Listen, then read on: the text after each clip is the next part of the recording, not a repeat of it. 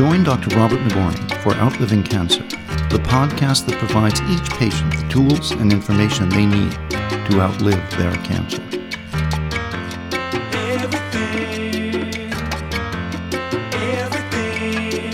Hello, I'm Robert Nagourney, and this is Outliving Cancer.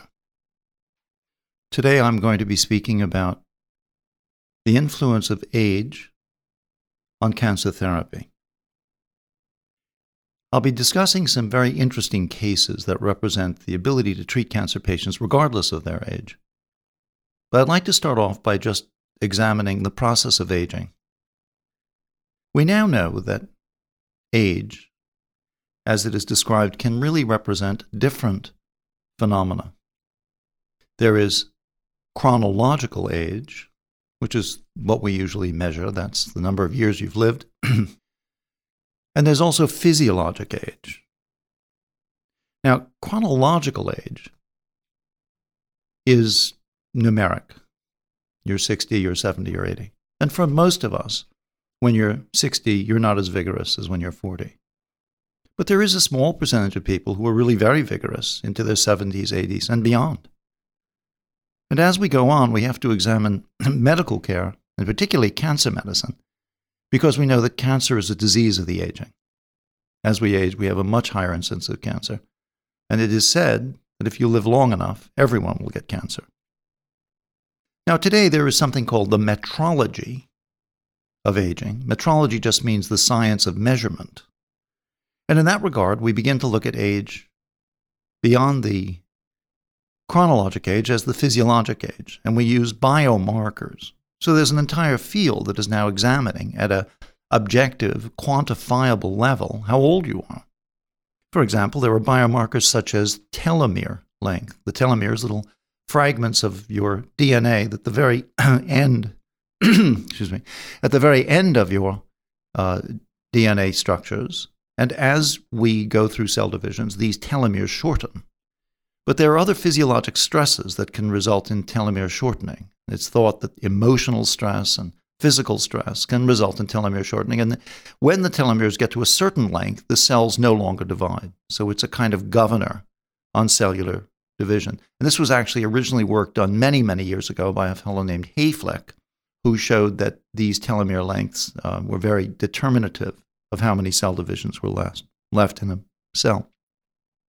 There are other studies, one of which is genomic analysis of those phenomena that occur with aging, looking at mutations, splice variants, different changes that occur.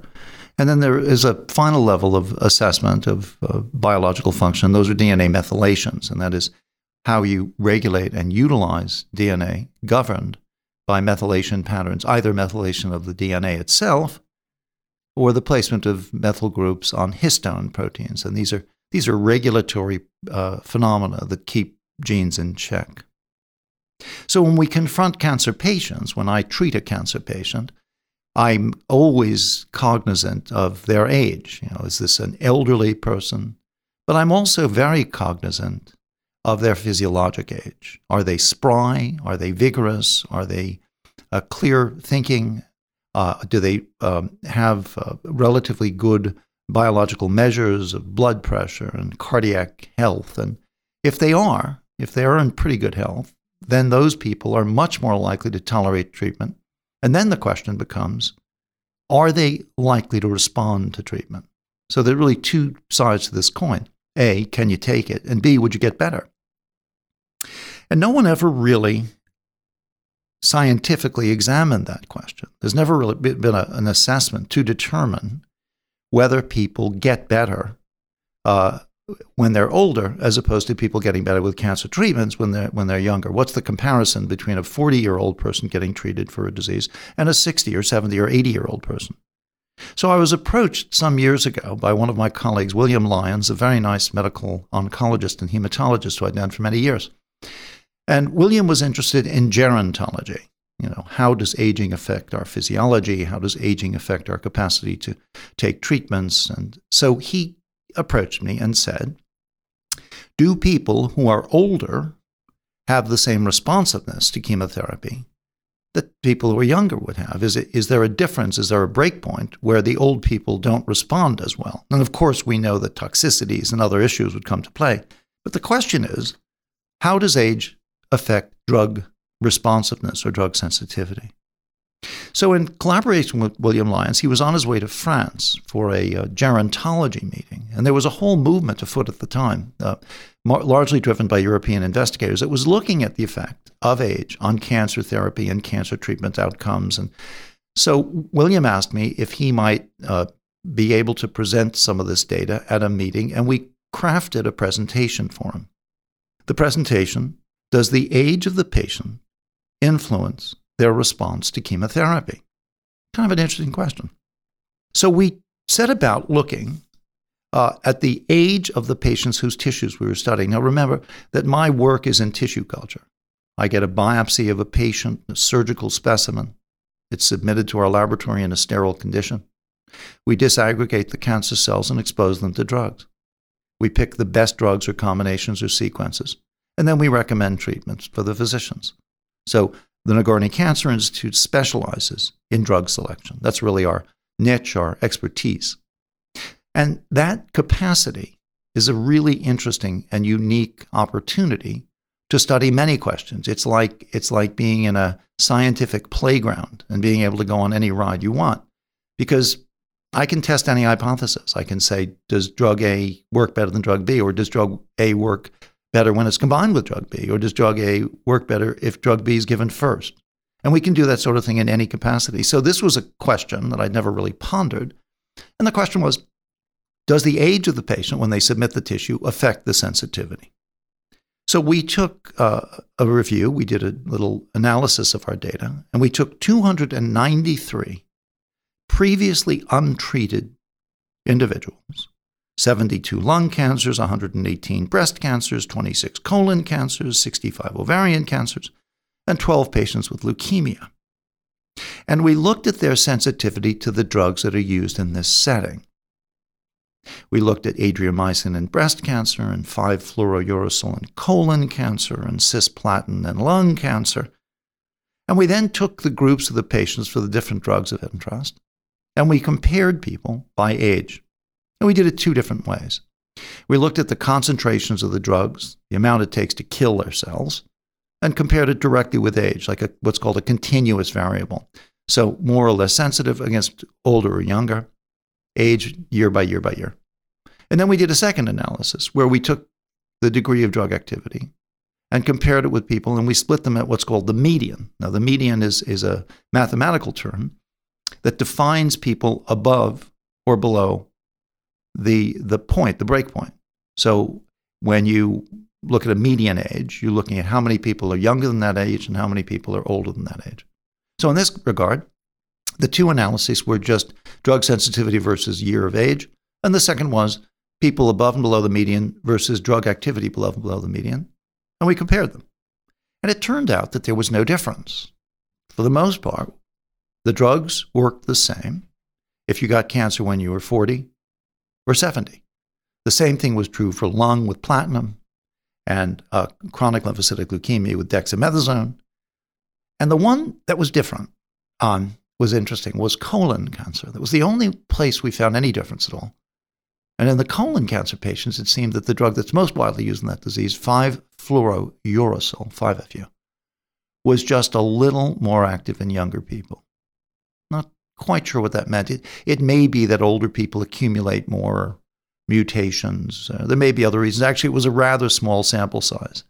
But it did seem to be one trend that we identified. So with the exception of that, in every other disease, for every other drug, the age of the individual didn't seem to affect it. So then the question becomes, how should we approach older patients? What do we do if we confront a patient who is 80 or 90 who has cancer? Do we say, well, you're not treatable because you're 80 or 90 or however old?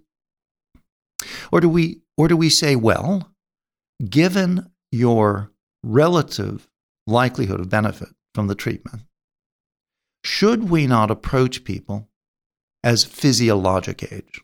Should we not make the determinations of whether or not someone should get life-saving therapy, not depending on how many years of life they may or may not have, but whether they are of a young enough body, physiologic well-being, physical stamina to take the treatment. And then allow people, no matter how many years, whatever their chronologic age, allow people of a given physiologic age to take treatment. So the chance to treat patients based on their physiologic age enabled me, over time, to begin to assemble patients who were quite old at the time of presentation, who did extremely well. And what we wanted to find out was, will patients who are otherwise reasonably physically fit, even if they're 90 years old, could these people respond to chemotherapy and do as well and have the same kind of benefit that their younger counterparts have? And in the second part of this, I would like to look at some very interesting examples of precisely that phenomenon, that you can treat patients, regardless of age, at least chronologic age, predicated on their physiologic age, and more importantly, predicated on our rather unique understanding that the ability of chemotherapies to work for patients, the capacity of drugs to induce remissions, are shared equally by people who are older or younger. And as such, older patients of adequate physiologic age should be given the opportunity to take treatment. Now, I must admit that I do have the one luxury of being able to choose my treatments before I give them. So you could suggest that I am perhaps doing a little better with these older patients because I don't give people drugs that don't work. I try to avoid inactive drugs and only use active drugs. And we've shown before that we can about double objective responses and improve 1-year survival by doing that. And in an older person where the toxicities could be concerning, our capacity to select amongst drugs and combinations is particularly important. So the next segment of this is going to be some very interesting cases regarding people's whose outcome were predicated on my willingness to treat them and my capacity to identify active drugs that turned out to be uniquely effective and provided prolonged survivals.